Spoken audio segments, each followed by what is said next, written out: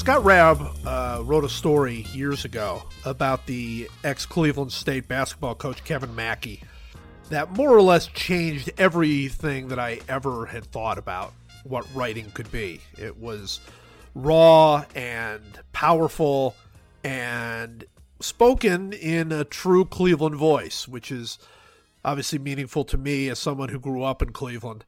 Through the years, Scott has been one of my favorite writers, one of my favorite people.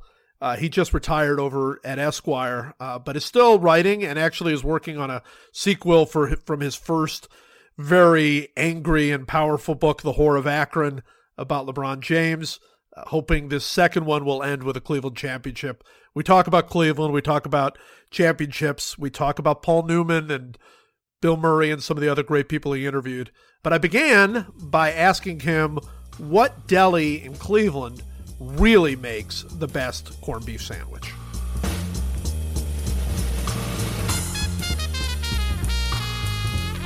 So I'm going to start where every good Cleveland conversation should start. You have been a huge proponent of Slyman's, pastrami, and it's great, but I really feel through the years you have totally underplayed Corky and Lenny's, and it's upset me. It's actually physically upset me. It's not that I don't love Corky's, and I go back to the Cedar Center Corky days when there was also Solomon's. I'm not trying to one-up you. I'm simply saying there was Corky's, Solomon's, Jack's on Green Road, Sure. Still a great deli. I guess I'm honing in there on that particular sandwich. I mean, Corky's is a whole zeitgeist. Right. Corky's is a country of its own, and it truly is. I mean, there's still times if I'm in town, if I'm back home, that's where you meet people. Yes. It's in a category of its own. I'm coming at it, especially when I was writing about it for Esquire, from the platonic ideal of a corned beef sandwich. Because when it comes to atmosphere, the hours alone at Slyman's, if you're not there when the corned beef runs out at 1:30 or 2 p.m., you're not eating a corned beef sandwich. It's closed. Yeah. So yeah, you're right to be upset. I do think, for me at least, it's apples and blintzes. You know, it's just not the same thing. I can see that, and you're right. I mean, there is a purity about the Slyman's. I will say, I grew up 2 blocks from Cedar Center, and just before they closed the Cedar Center Corky's, I took a friend over to Corky's, sort of a goodbye, and we walk in, Sure. and I'm telling him all about what this place is meant to me and what it is, and we go there, and there's a sign, "Please wait to be seated." As you walk in, there's a sign, so we're kind of standing there, and the waitress comes over to us and goes, "What are you waiting for? There are open tables all over the place." I mean, just perfect, just the perfect Corky's moment. So, Yeah. all right, A lot of attitude. our town, our birthplace, has not won a championship in 52 years now. And, you know, you and I have written more about it than we've written about it as much as just about anybody. We felt the agony of it. You actually were there at the last championship game. I was born 3 years later. So tell me, as you look at this Cavaliers team actually playing great basketball and all of that, what kind of emotions are going through you right now? I'm hopeful. This is going to really sound neurotic as hell, and I guess it is. I'm fairly certain that the Cavaliers will come out of the East and face whoever comes out of the West. I am so shaky I think I'm optimistic at some level when I see Kyrie Irving and Kevin Love playing with this level of effort and intensity. I am hopeful. I am optimistic. I'm slow to trust. I think any Cleveland fan, and probably the older the Cleveland fan, the slower. But I mean, legitimately, honestly, I don't believe Toronto's young talent, and they do have more talent than they've shown in this series. Yes. I don't think they're serious threats to the Cavs. So I can get excited when I'm watching the Cavs, play with the kind of ball movement and focus that they've shown against the Pistons and Hawks. And then I put on a Warriors game. And it's such a Cleveland thing LeBron never saw it coming. I don't know any. I mean, we all knew this was a great young team, laden with talent, and Kerr, while an unproven coach, everyone thought that was for the best. No one that I know of, no one that I read, and respect said, look out for a historically great. No. And they are. They were last year with the 65 wins and the metrics. They were a stunningly good team, and then they improved. So it's like Hercules, Joe. LeBron, if he's going to do this, if he's going to complete this mission that he took on himself when he came back, there are going to be many tasks, but I won't just be cleaning the stables or kill. He's going to have to really go through something that are the Cavs going to be favored against the Warriors if everyone's healthy on both teams? I can't believe that they would not be heavy underdogs in that series. Yeah, they'll be huge underdogs. And your point about LeBron not seeing it coming, not any of us seeing it coming. No. I fall into this trap. And you sometimes pull me out of it, which is good. I fall into this Cleveland trap where it's not exactly self-pity, but it's like this expectation that things are going to go wrong. This sort of certainty that we are doomed to have something happen. And, we get LeBron back just as he's still a great player, but he's not the best anymore. And they're good enough. I mean, last year, if they're fully healthy, they might have beaten that Golden State team. That Golden State team had not quite peaked yet. They scared them even without Kevin Love and without Kyrie. But now, that's the thing. I think they breeze into the final. I don't think Toronto can beat them, and then I think they have no chance. I mean, it's like I don't want it to be that bad, and you never know what's going to happen in a series, especially when you have a player as great as LeBron. But I mean, that Golden State team is ridiculous. They're ridiculously good. They're as good as any. When they're in the flow, and they're in the flow more often. I mean, that is the mark of a great team. While they're distinctly different from the Jordan, Bulls or the Showtime Lakers. It's like the Baseball Reference comp scores. Right. The greater the player, the less close they really are in terms of precision comparison. But but I will suggest this, that what I saw, and to the extent I understand X's and O's, it's pretty limited in basketball for sure. But when the Warriors went small in last year's finals, essentially that was a desperation move that I think, the Cavs certainly were highly competitive throughout the series, but when they went small, they ran the Cavaliers into the hardwood, basically. Right. So my hope is, and I've seen Lou, you can always discount the competition player for player when you're playing the Pistons and the Hawks and you have the Cavs roster, but I love the way Lou has coached against, both Van Gundy and Bud, and, what I'm hoping is that with Kyrie healthy, with Love healthy, that somehow, and again, this with no disrespect to the first unanimous MVP in league history, that somehow the Cavs, in my heart, I believe this, even as detached as I can't be, they've got the best player on the floor every night. His performance was majestic in last year's finals. So I can dream that dream and kind of support it with what I think is reality. But yeah, it's disheartening when you put on the TV. And, they seem to be a pretty lucky team as well. Yeah. They're really, really great. And here's the thing about the Cavaliers. I don't think they've done anything but improve as this season has gone on. I remember feeling pretty, when they fired Blatt and it seemed like LeBron had sort of engineered the whole thing and certainly had on some level, and then brought Lou in, and you kind of felt like, well, that just seems like a team that doesn't really know what they're doing, and they're kind of they're reaching, and everybody's scared to death LeBron's going to leave again and whatever.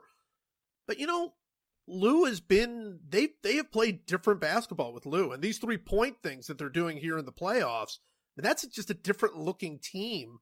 Not to say that that's going to make them competitive against Golden State, assuming it is Golden State, but they've got the best shot playing the way they're playing now versus frankly, the way they were playing under David Blatt, I think. And they have the best shot of any other team in the NBA. I mean, I really do. I think a couple of things, and I'm working on a book, a sequel of sorts to the Angry Book when LeBron left. And the people that I talk to, and the people who are better reporters than I am, and people who are closer to the team, I think Blatt was an issue. I really do. I think Blatt, in general, the antagonistic tone that he established with all the media members was not separate from, in some ways, his aloofness or his detachment or his distance from the team. It's not to slander a guy who clearly is a winning coach, right. But I don't think he was part of the solution once LeBron's return was in place and the Wiggins for Love, etc. And so I think there was a real gap there. The other thing is, I'm not sure, especially given Varejão's departure, it was essentially a luxury tax savings thing, portrayed as a trade. I don't know how much leverage LeBron really has. That the guy who owns the team, he's a pretty erratic guy, Dan Gilbert. I'm not quite sure that David Griffin or Dan really takes orders from, or even necessarily runs everything by LeBron. I'm not trying to say that I know this. I don't. But just in reading the tea leaves, it doesn't seem to me that's all that much different than Mickey Arison of the Heat amnestying Mike Miller. Yeah, I don't believe. I think these things tend to get way overplayed because it's an easy story. So you go with the easy story, LeBron's running the team or whatever. But I do agree with your point. Look, I wanted to like David Blatt. I mean, there's so much to like about the guy. I mean, you love his international, history, and the guy really built himself up, and he seemed like a Cleveland guy, and when you could get him in a sort of quiet atmosphere, he's very, very smart, and he obviously knows the game. And, there's a depth to him. So really, really like him. But it really wasn't working. And I think his relationship with LeBron, it wasn't so simple to me. It wasn't so simple as LeBron wasn't respectful enough to him, or they just didn't quite speak the same language, I think. And I think there were moments where LeBron, intentionally or not, embarrassed him publicly in a way he would not. He did it with Spoelstra early in the 2011 season, but not as flagrantly, right, and not as consistently. I think I go back to last year's playoffs, the timeout that wasn't called against the Bulls. I think while Blatt had every right to be proud, not to necessarily lead with the fact that he was a championship coach around the world, rightly proud of his track record. At the same time, he didn't look, like a wartime consigliere in last year's playoffs. LeBron called him out about that inbounds play, and that was a breach of protocol, and you can question LeBron's motives for doing that. But the fact is, the head coach, in a last-second buzzer beater situation with the game in the balance, had LeBron inbounding the ball. that whole stretch of time, like you said, with the timeout that didn't get caught, which he might have gotten fired literally that night if he blows the game because he called a timeout they didn't have. I mean, it was a nightmare. And he really reminded me. I mean, this is for me a baseball thing. I wrote it at the time that he got fired when the Kansas City Royals brought in Trey Hillman from Japan, where he was a championship manager. Trey kind of came in with the same attitude, which was, hey, I'm a championship manager. I've been around, players, great level, high level players, and I've won the big games. And it doesn't matter how true it is. I mean, I think Blatt's resume is way better than Trey's even was, but it doesn't matter how true it is. It matters if the players buy it. That's really all that matters. Yep. Do the players look up at you and go, yeah, you're a championship coach? They didn't do that with David Blatt. They saw guys like, yeah, you coached in Israel and whatever, and that's fine, and that's nice, but that's not the NBA, and you've never coached our level of talent. An impossible, I think it really was an impossible situation on both sides. David Griffin made the move and brought, promoted Lou and got rid of Bled, he used words like connectedness and joy. Yeah. And you hearing a GM talk like that doesn't necessarily excite me. It's a little mushy. But as we watch them play, and they really do, they do seem to have not just a certain trust in each other, but I think when I see Kevin Love looking beastly, like he really wants the rebound, and he has played that way from the opener against the Pistons through the Hawks series so far. When I see him play that way, when I see Kyrie, start slow but taking his shots, I give LeBron, neither Lou nor Blatt, but LeBron a lot of credit for forcing those guys to give more than they had been giving. I mean, the Kevin Love that we've seen most of the past 2 seasons, we don't have to revisit the trade to agree he's been more than something of a disappointment. Sure. I love the way they're playing right now. I really can get excited about that until I see the Warriors. I had that experience yesterday where I was watching that Miami-Toronto game, and then you flip over to the Golden State game, and you're like, "Oh, this is not the same. They're playing different." And really, you're watching it going, Portland destroys either of those other 2 teams. I mean, it feels like it's a new level up, but you and I both know, we've seen it through the years because we've seen it with Cleveland teams that were better matchups. You just don't really know how the matchups are in the games that matter. Forget the regular season stuff. Matchups in these kinds of games with a Kevin Love that I agree. I think the last 3 weeks has been, this was the player that they got. I mean, this was the play. I didn't see him that much in Minnesota, so all I saw were the numbers, and then I see him, in Cleveland. I'm like, well, I have no idea how he put up those numbers. Obviously, they had nothing around him. With Kyrie playing driven basketball and taking his shots and all of that, I don't think they're as good as Golden State, but I think your point is right. There is enough there that you can kind of hope a little bit. I think there's more than just a puncher's chance if they're healthy and playing in tune, moving the ball and all that. I do think, and I'm not even talking about the wrath of Delhi, Dellavedova not having to play full games against Steph Curry. I do, I just think they have the kind of depth and the kind of combinations. I hate to think that we'll wind up with the ball in JR or Channing Frye's hands, in a Game 7 situation, but it's not going to be quick and it's not going to be pretty, and it's not going to end well. Yeah, well, all we can do is hope. The idea of this podcast is stories, to tell stories. So, which we are doing, but I have to ask you, because I have a very specific one, and it might be similar to yours. What is your bottom rung moment as a Cleveland sports fan? What is dead bottom for you? Dead bottom would have been Game 7 in '97. Yeah. That would have been, at that point, it's not about which is your favorite sport or your favorite team.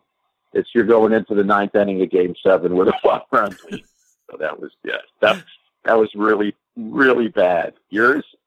Well, mine is Red Right 88, and I've read you on that subject. Please proceed. Well, it's not it's not because it was the worst. I mean, it was really, really bad. But it's because I was at the time 13, closing on a 14, and I didn't know yet. I didn't know Cleveland was cursed yet. None of us did. No, my whole childhood and your sort of college and teen years, Cleveland just had bad teams. That happens. That happens. Right. So they had a decade where they had terrible teams all the way around. And you and I have talked about how, my hero is Dwayne Kuiper. You hated Kuiper and those teams because they were just so mediocre, and that's all they were. They were just so mediocre. Yeah, I spent a lot of time at the stadium watching those teams and just really gnashing my teeth between hot dogs, of course. Yeah, they were awful to watch. Awful to watch. So you had bad Cavaliers teams, you had bad Browns teams, and you had bad Indians teams. They were just bad. And then 80 comes, and that team was so charmed because you look back at that team, they weren't that good. I mean, we both know they weren't that good. But Brian Sipe had this sort of magical year. They came from behind a bunch of times. The defense was better than people thought, and the weather helped, and it was just magical. And then that Raiders game, and honestly, when he threw that interception, I would never have been able to put it into words at the time. But what somewhere deep in my heart, my feeling was, wow, they're never winning a championship. My feeling was just so, it just cut to the depth of my soul because it was the moment where I thought, okay, look, other teams win championships. Other cities seem to win championships. So Cleveland's is a great city. Cleveland's going to win championships. So yeah. So then after that, I mean, not to say that all of the other disasters weren't exhausting and painful. In '97, I was there at the game and I was writing it, and that just watching the disaster that was that ninth inning and then that extra, it was horrifying. But by then I already kind of knew, even though that Indians team was so good, you thought they were immune from it. By then it was like, yeah, that's kind of who we are. There was that first one, that Red Right 88. It was that first one. That's the one that hurt the most. Yeah, that was the one that hurt the most. But I mean, for like a game, I mean, nothing hurt more than Modell moving the team out. I mean, that's oh god, yeah, that's a total. People don't really get that. I mean, in other words, I worry, and probably with good reason. I do so much whining and writing and whining about Cleveland never winning a championship. What tends to get lost is, imagine the Bears moving from Chicago. I know that the Colts left Baltimore and all that, but good Lord, that was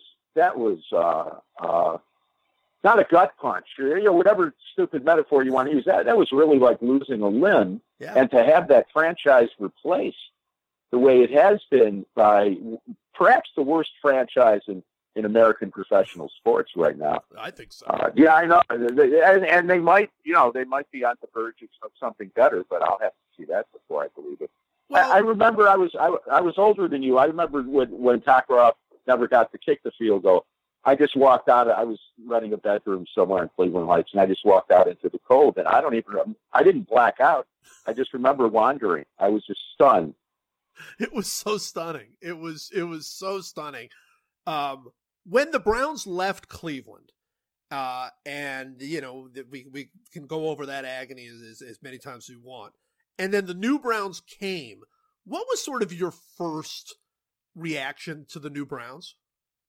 I was pretty disgusted that Al Lerner, who helped, he was part owner of the old Browns and helped arrange the deal that enabled Modell to steal the team, that he wound up being the owner. I've never been a believer in curses or anything like that, but my disgust at the NFL allowing that move to happen was matched by, to me it just looked like pure, not corruption, in the sense of bribing a politician, but just ugly that a billionaire who helped facilitate the departure of the team suddenly winds up with a freshly minted stadium and NFL franchise in Cleveland. Yeah. That's disgusting. Yeah.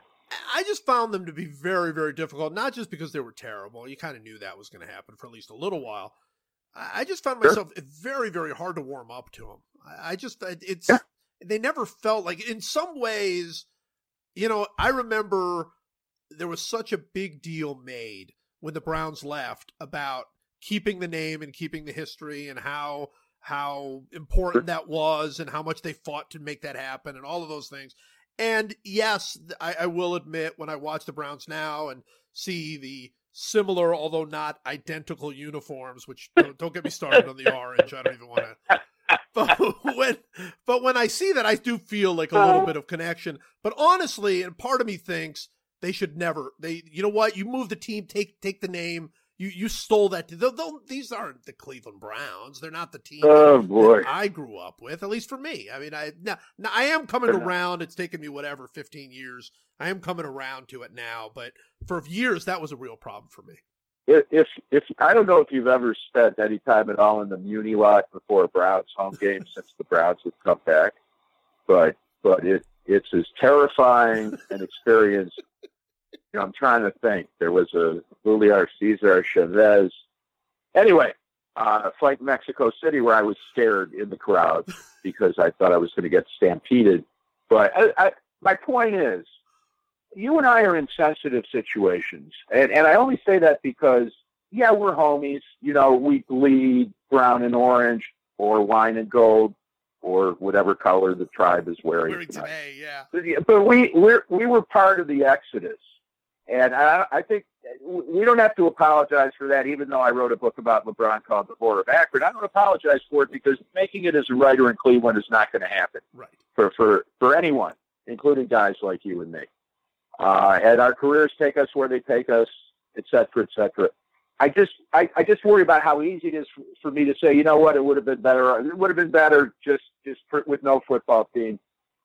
As ugly as that Muni lot is, this is still one of the few things Cleveland has left. It doesn't keep us exiles bound to the city and feeling our feelings, but it really does, in a very concrete Sunday to Sunday way, give families and friends outside of the Muni lot a chance to get together, and for fathers and sons and daughters to go together. I don't want to be the distant pundit who hails from Cleveland, but didn't go through that as a Clevelander, the departure of the Browns and the return of this horrible NFL team. I worry about that. Sometimes I pass judgment or speak and realize I might not have the standing to someone who has built a company in Cleveland and never left the city and owns season tickets. I agree with all of that. Look, believe me, when I say that, I mean, obviously it's great that the team came back. And like I say, Cleveland wanted it to be called the Browns and wanted the colors and wanted that. So it's great. Yeah. It's all great. I just found from afar, definitely. I found it difficult. And I go back, all the time. And when I go back, I'm, in a way it's a little bit jarring for me because I think people did not have the same difficulty in Cleveland re-embracing them as the Cleveland Browns. I think for a lot of them, the day they came back, they were the Cleveland Browns again. And that's the way it should be. They live there and they live in Cleveland. They never should have had the team taken away in the first place. So absolutely. Yeah. So and the team is a disgrace. Yeah. That's really the issue. It's a disgrace, that team. How in the world does it get that bad? You couldn't in a sport where parity, where everything is set up, to funnel every team toward success. Right. Non-guaranteed contracts. Nobody really gets traded of any value whatsoever. It's all built through the draft. The payrolls are equal. It would be impossible. It would be impossible to manipulate something this awful. You couldn't do it if you tried, Joe. You couldn't. It's really true. You look, and this is the hardest part for me about watching a really, really bad team. Obviously, I saw it firsthand in Kansas City for a long time. Follow the Browns very closely, and especially the last couple of years. And in watching them, they're not drafting guys that other teams don't want. I mean, Manziel was a weird, that was a weird one. But toxic. These other guys, I mean, people wanted Markevius Mingo. People wanted, all of these guys that have turned out to be major busts. It's not like you look in the draft book and you go, hey, well, how good is this guy? And it says in there, oh, nobody except Cleveland would take him. I mean, these guys, it's something broken. And maybe it is something that is getting fixed now. I really do feel like this regime that's in now, I don't know if they're great, but I know they're different and they're smart. So I think that's promising. But it's almost like there was something so broken inside that organization that good draft picks would turn bad. Good coaches would lose their minds, and their inability and unwillingness to stick with anything, completely infected the whole team. You want to teach a course on how to ruin a football team. That's what you want to do. I think any organization has a culture. I mean, it's so obvious it sounds stupid, but every workplace has a culture. Every family has a culture, and that's what you have when you make bad hires or don't make stability a priority or don't when management turns over coaches. There's no system. There's no continuity. And you have a series of increasingly poor decisions made by people who aren't invested in long-term success. I mean, it could be a restaurant. If you ran any business that way, any household that way, you would run it straight into the ground. Yeah. I don't know the answer. We know that DePodesta is too smart in a systemic sense. I mean, the question isn't whether he can judge a football player as well as he can judge a baseball player. That is the issue with DePodesta. It's can he put systems in place that maximize the value of any organizational decision. So that part, I believe. Hugh Jackson, I believe. Again, like kind of with the Cavs and the Warriors, we're talking about a team that is a doormat in the AFC North, a very tough division. But there are reasons for hope. Yeah, for the first time, I mean, it feels like there are reasons for hope. And your point about a restaurant and about the way that you can run any business, honestly, the Browns have run it's like being in a restaurant where every single night somebody goes, all right, what are we a Mexican restaurant tomorrow? Like, what restaurant are we tomorrow? Like, we've been an Italian, that's not working. Throw out all the pasta. I mean, it's just really we have a potential good chef coming out of Texas A&M, but he drinks a bit. But I think he's good though. He's good. Oh, he's good. Yeah. You should see him with a knife. Oh, God. All right. So now we're going to break away from our Cleveland stuff. We're going to I'm going to have you try to tell a couple of stories for this thing. You just retired from Esquire. Yeah. I'm fully embracing the word retirement.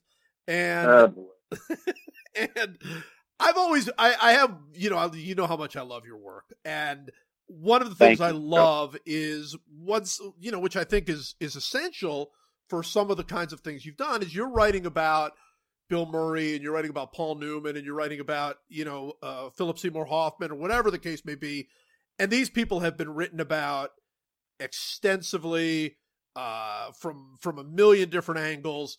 And you have to come in there and what I think you try to bring to it is a certain authenticity that takes you up to a different level of not just understanding them, but being able to see them in a different way. So when you're going into an idea, let's take Paul Newman, because it's one of my favorite connections that you've had. When you're given an assignment to write about Paul Newman, what is sort of your mindset? Like, what are you thinking about how you're going to try to make this work?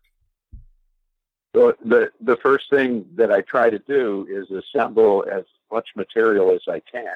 I watch as many of his movies, read as much as has been written about him, that sort of thing. If he's been on the Actors Studio show or biography, has done a thing, I will assemble all the material I can, and it varies with the time frame, but however long I have, I will immerse myself in that stuff, and I'll make copious notes at the same time. I think it's the same as not just any good journalist would try to do, but any seminar student would try to do, because there's going to be a paper at the end of it, and you better know the material, first of all. You better be prepared to meet this person. You're one of 10,000 people who's shown up with a recording device, and the hope that the chemistry clicks, and it's I've never taken one of those first dates for granted at all. I tend to operate the same way I did when I finally started taking college seriously, which is I want to be ready. I want to show the other party the respect that a junket journalist who has to sit around with 15 others. I mean, I get the privilege of if I'm carrying the Esquire name, it's a transactional experience. There's a movie and we need a cover, but there's a human connection. And so the only way I can get to that with someone like Paul Newman, whose work I revere, it's more than slightly in awe, is to study it so that I can have a conversation that starts somewhere and I don't have to pull out a list of questions. I have notes, little bullet points I refer to, but yeah, I really try and dive into everything a person has done. So when you see him for the first time, and obviously who doesn't revere Paul Newman, by the time you interviewed Paul Newman, he was such a legend on so many different levels, on the business side and on the, but he was also he was also like something out of another time. By the time you interviewed him, I mean, he was, people said he was, Brando. I mean, he's from that time and place. He's also a Cleveland guy. So do you have in your mind how you're going to start? Do you have in your mind how this story is going to go before you actually meet with him? No. Or do you just go, hey, I have all the information. Now it's just let it flow as it goes? That's pretty much let it flow as it goes. I'm subject to, I'm in no control of the amount of time I get. Once I meet him, sometimes there are things arranged in advance between Esquire's person who deals with publicists and Paul Newman's publicist. In this case, it was much less formal, but I still didn't know how much time I would be able to spend, whether I'd be able to visit him again, that sort of thing. So as much pressure as I feel to make sure that I don't leave anything out, I don't go into it thinking, sometimes I'll have a joke, not in Paul Newman's case. I'll have something, that I can bring out, like you would rehearse before you pick someone up on a date for the first time. You might think about what it is you were going to say, but I'll go anywhere from there. And I think to the authenticity thing, which is a wonderful thing to say. But one of the things that I think Cleveland gave me that I could never repay is this sense of, if I try to be someone I'm not, if I try to be a smooth talking journo, or a guy I'm a horrible name dropper if I meet someone like Paul Newman, because I'm not averse to mentioning someone that I've interviewed that I know works with him as a way in. But generally, I show up really a little bit cowed, but also this is the Cleveland thing. It's like, I'm just me, and my only shot at getting a good date here is to be myself. Yeah. Is Paul Newman the coolest guy you've ever met? Well, he's right up there, but he's quiet, man. That's a tough interview. I think I wrote something in that piece where I said, if the pause was so long that you could really, make a soccer goal out of it. It was like just waiting. I couldn't tell if he was snoozing or thinking. He just isn't a lively interview, and it went better in different places. Although he was racing, he was taking a shift at Daytona at the 24-hour Le Mans. And so I went down there. He didn't like seeing me there, but I wanted to see him race. Outside of that, he was very friendly, very, very, very warm, but a very quiet, thoughtful guy who doesn't love doing press at all. So I was quiet too. I tried to be quiet.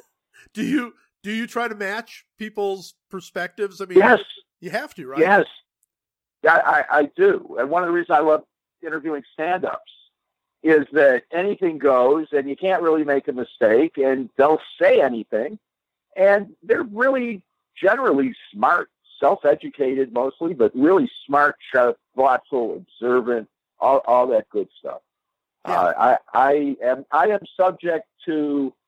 I had to interview Taylor Swift, knowing very little about her or her work, and I pulled an all-nighter and nervous as hell. And she turned out to be warm, wonderful, funny, easy to be with, a good eater, which is important if you're doing an interview over a meal. You want someone to eat. So, are they comfortable enough to eat? If so, it's good. It's all good.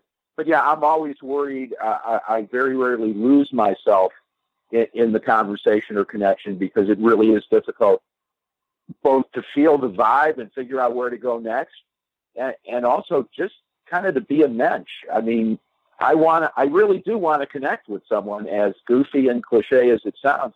I've learned a lot over the years by listening to people talk about these are generally really successful people.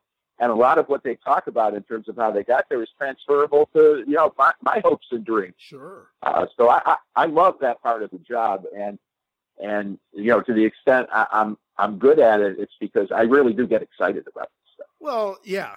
Isn't curiosity sort of the biggest thing going? That's why I always tell young people, oh, yeah. It has to be boundless curiosity. I mean, you really have to, not to say that you're buying every little thing that they say or anybody says, but it's got to be interesting to you. It's got to be interesting, and people can tell if they're not interesting to you, I think. I absolutely agree.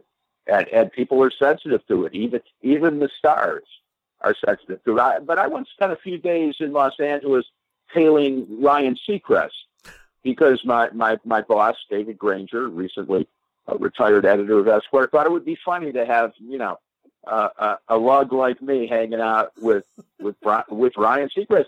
And I was in awe of the guy. I mean, he does like 4 hours of morning radio 5 days a week in Los Angeles. He was hosting American Idol, and it was really hot then.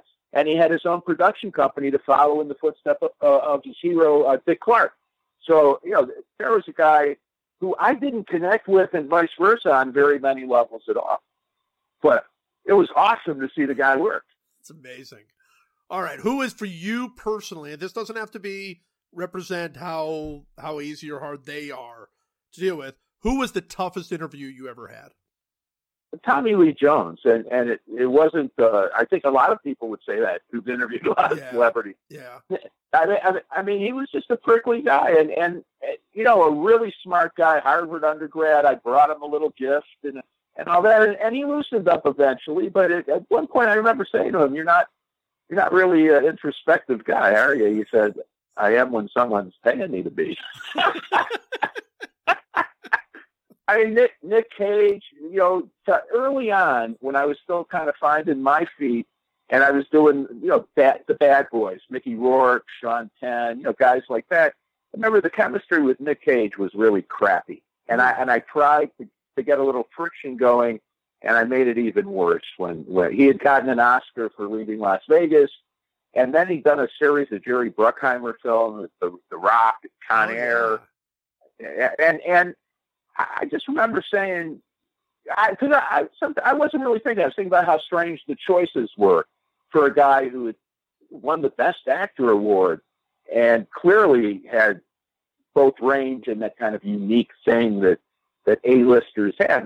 Why are you making these action movies? But I didn't say that. I said, I was watching The Rock, and it occurred to me it's a lot like pornography.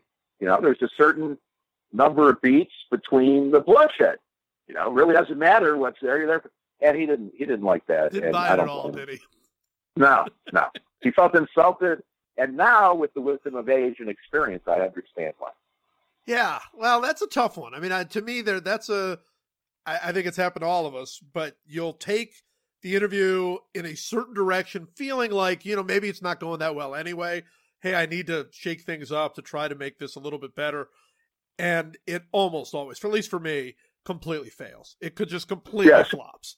It's amazing. Yeah, I was interviewing a NASCAR driver, and and I'm not going to even say who it was, but I was interviewing a NASCAR driver, and I'd been told again and again and again and again how great this guy was. He's like a hardcore old school driver, like the old days, just thinking nothing but cars, and which I find cool because it's completely the opposite of me. I mean, I love that, and I'd had a couple of really good interviews with some of these very old school drivers, so I really was excited, and I was going, and it was so clear he didn't want to talk to me. I had no interest in me, and at some point, I basically used the line. I said, look, I know nothing about cars, nothing at all about cars.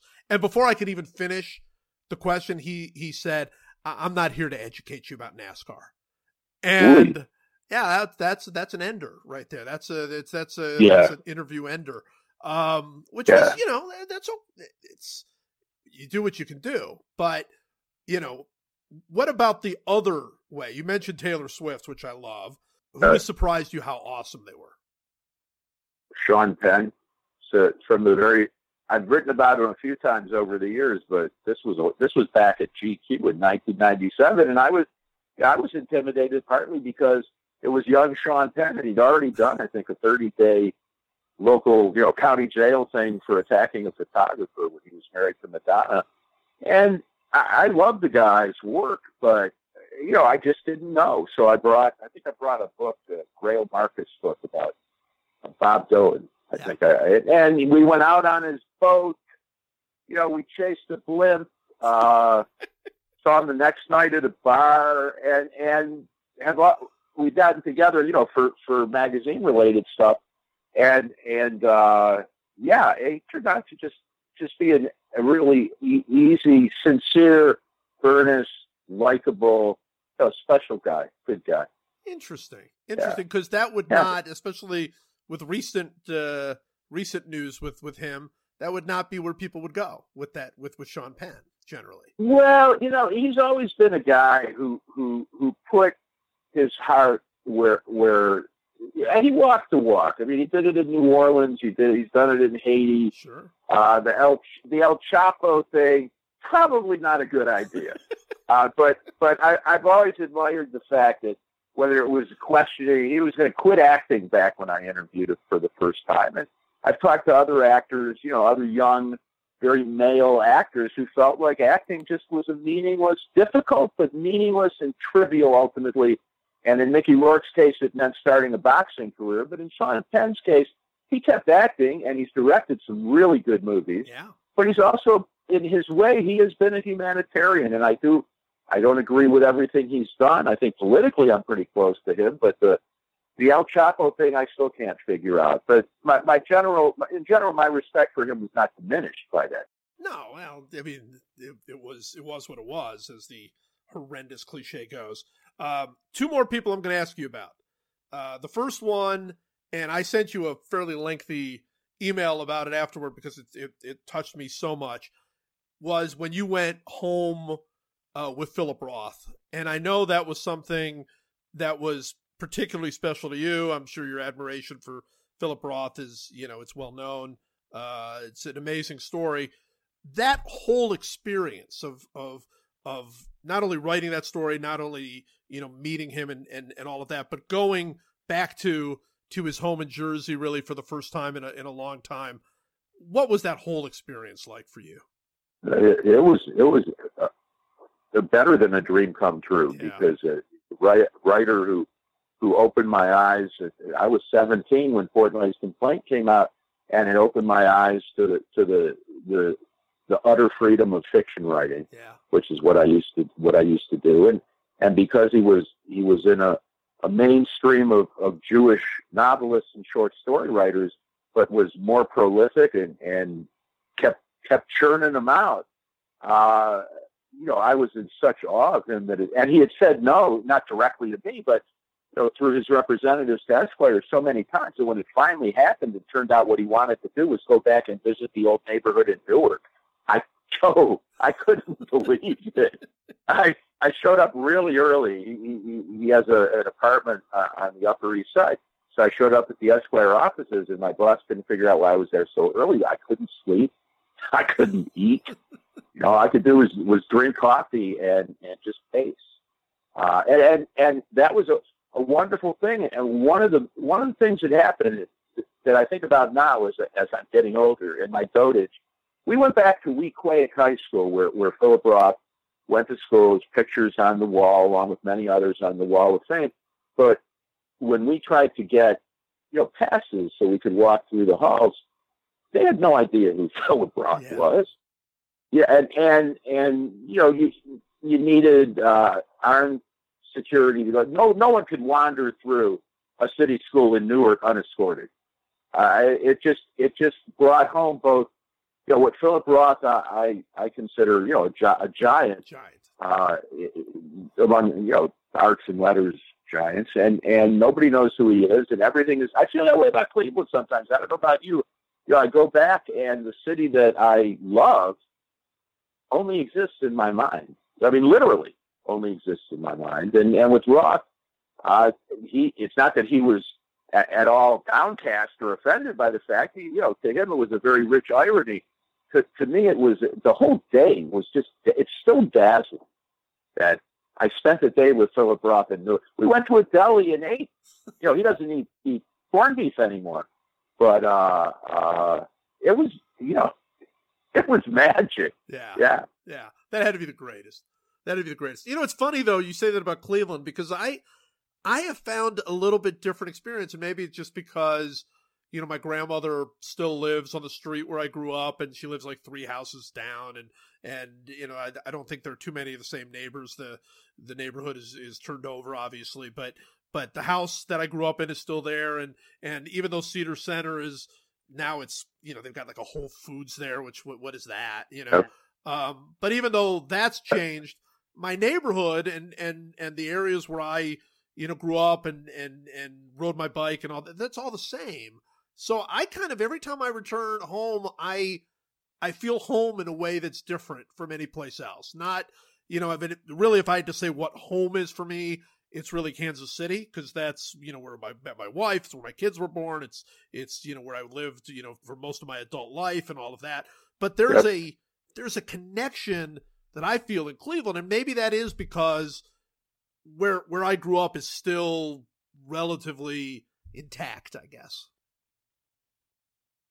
Yeah, I guess, my experience has been, because last season when I was hoping to write the sequel based on the Cavs winning a championship last year, I kind of dug in on the west side in a condo in Brook Park. And over the years, the more time I've spent in the city, the sadder the city seems to me. And it's not so much because the houses are still there, right, and the streets are still there. But it's an old man talking. I mean, Cleveland was still the seventh largest city in the country. Yeah. When I was coming up. So I think like walking from one place to another downtown, seeing the beautiful neoclassic architecture and the broad boulevards, and there's no one on the streets outside of the casino. There's really no foot traffic at all. I know people are in offices working, but there's, as part of it for me is when I want one of those teams to win a championship. I don't tell myself that it's going to lift the city in a lasting, meaningful sense. It's going to take more than a championship. I think would help actually, but it's not going to be enough to. I want Cleveland to succeed, and I think part of what I feel there isn't what's missing, literally, but is that sense of, God, the city's not coming back the way I had always prayed it would. Well, I definitely feel that downtown. You're right. And for me, downtown was just the trips we would take up to go to Indians games or go to the Higbees, which is gone, and all of that. So, but that was the only time I went. But you're right. I mean, it is depressing downtown. I mean, it just is. And, there was, it wasn't that long ago that the flats were kind of hopping, and they just built the new stadium, and you did get this feeling like, hey, maybe it can come back, but it's not magic, I mean, I think your point is right. Look, if they win a championship, it'll be great for the city and people love it. And there are, as every time I go down there, I get, plenty of Clevelanders telling me the good things that are happening in the medical community and this, that, and the other. And they're right. They're absolutely right. But the city that was the seventh largest city in the country, that was basically, it was Chicago, Cleveland, New York, I mean, it was sort of that little corridor. That city's not coming back, and I think everybody knows that. So, all right. So last thing I want to ask you is, and I'm just going to just, because everybody asks you to do this, your favorite Bill Murray story. My favorite Bill Murray story, it's a long one. It started, the first time I met him was at a photo shoot, Esquire magazine. I think it was the December 98 issue, I believe. Okay. The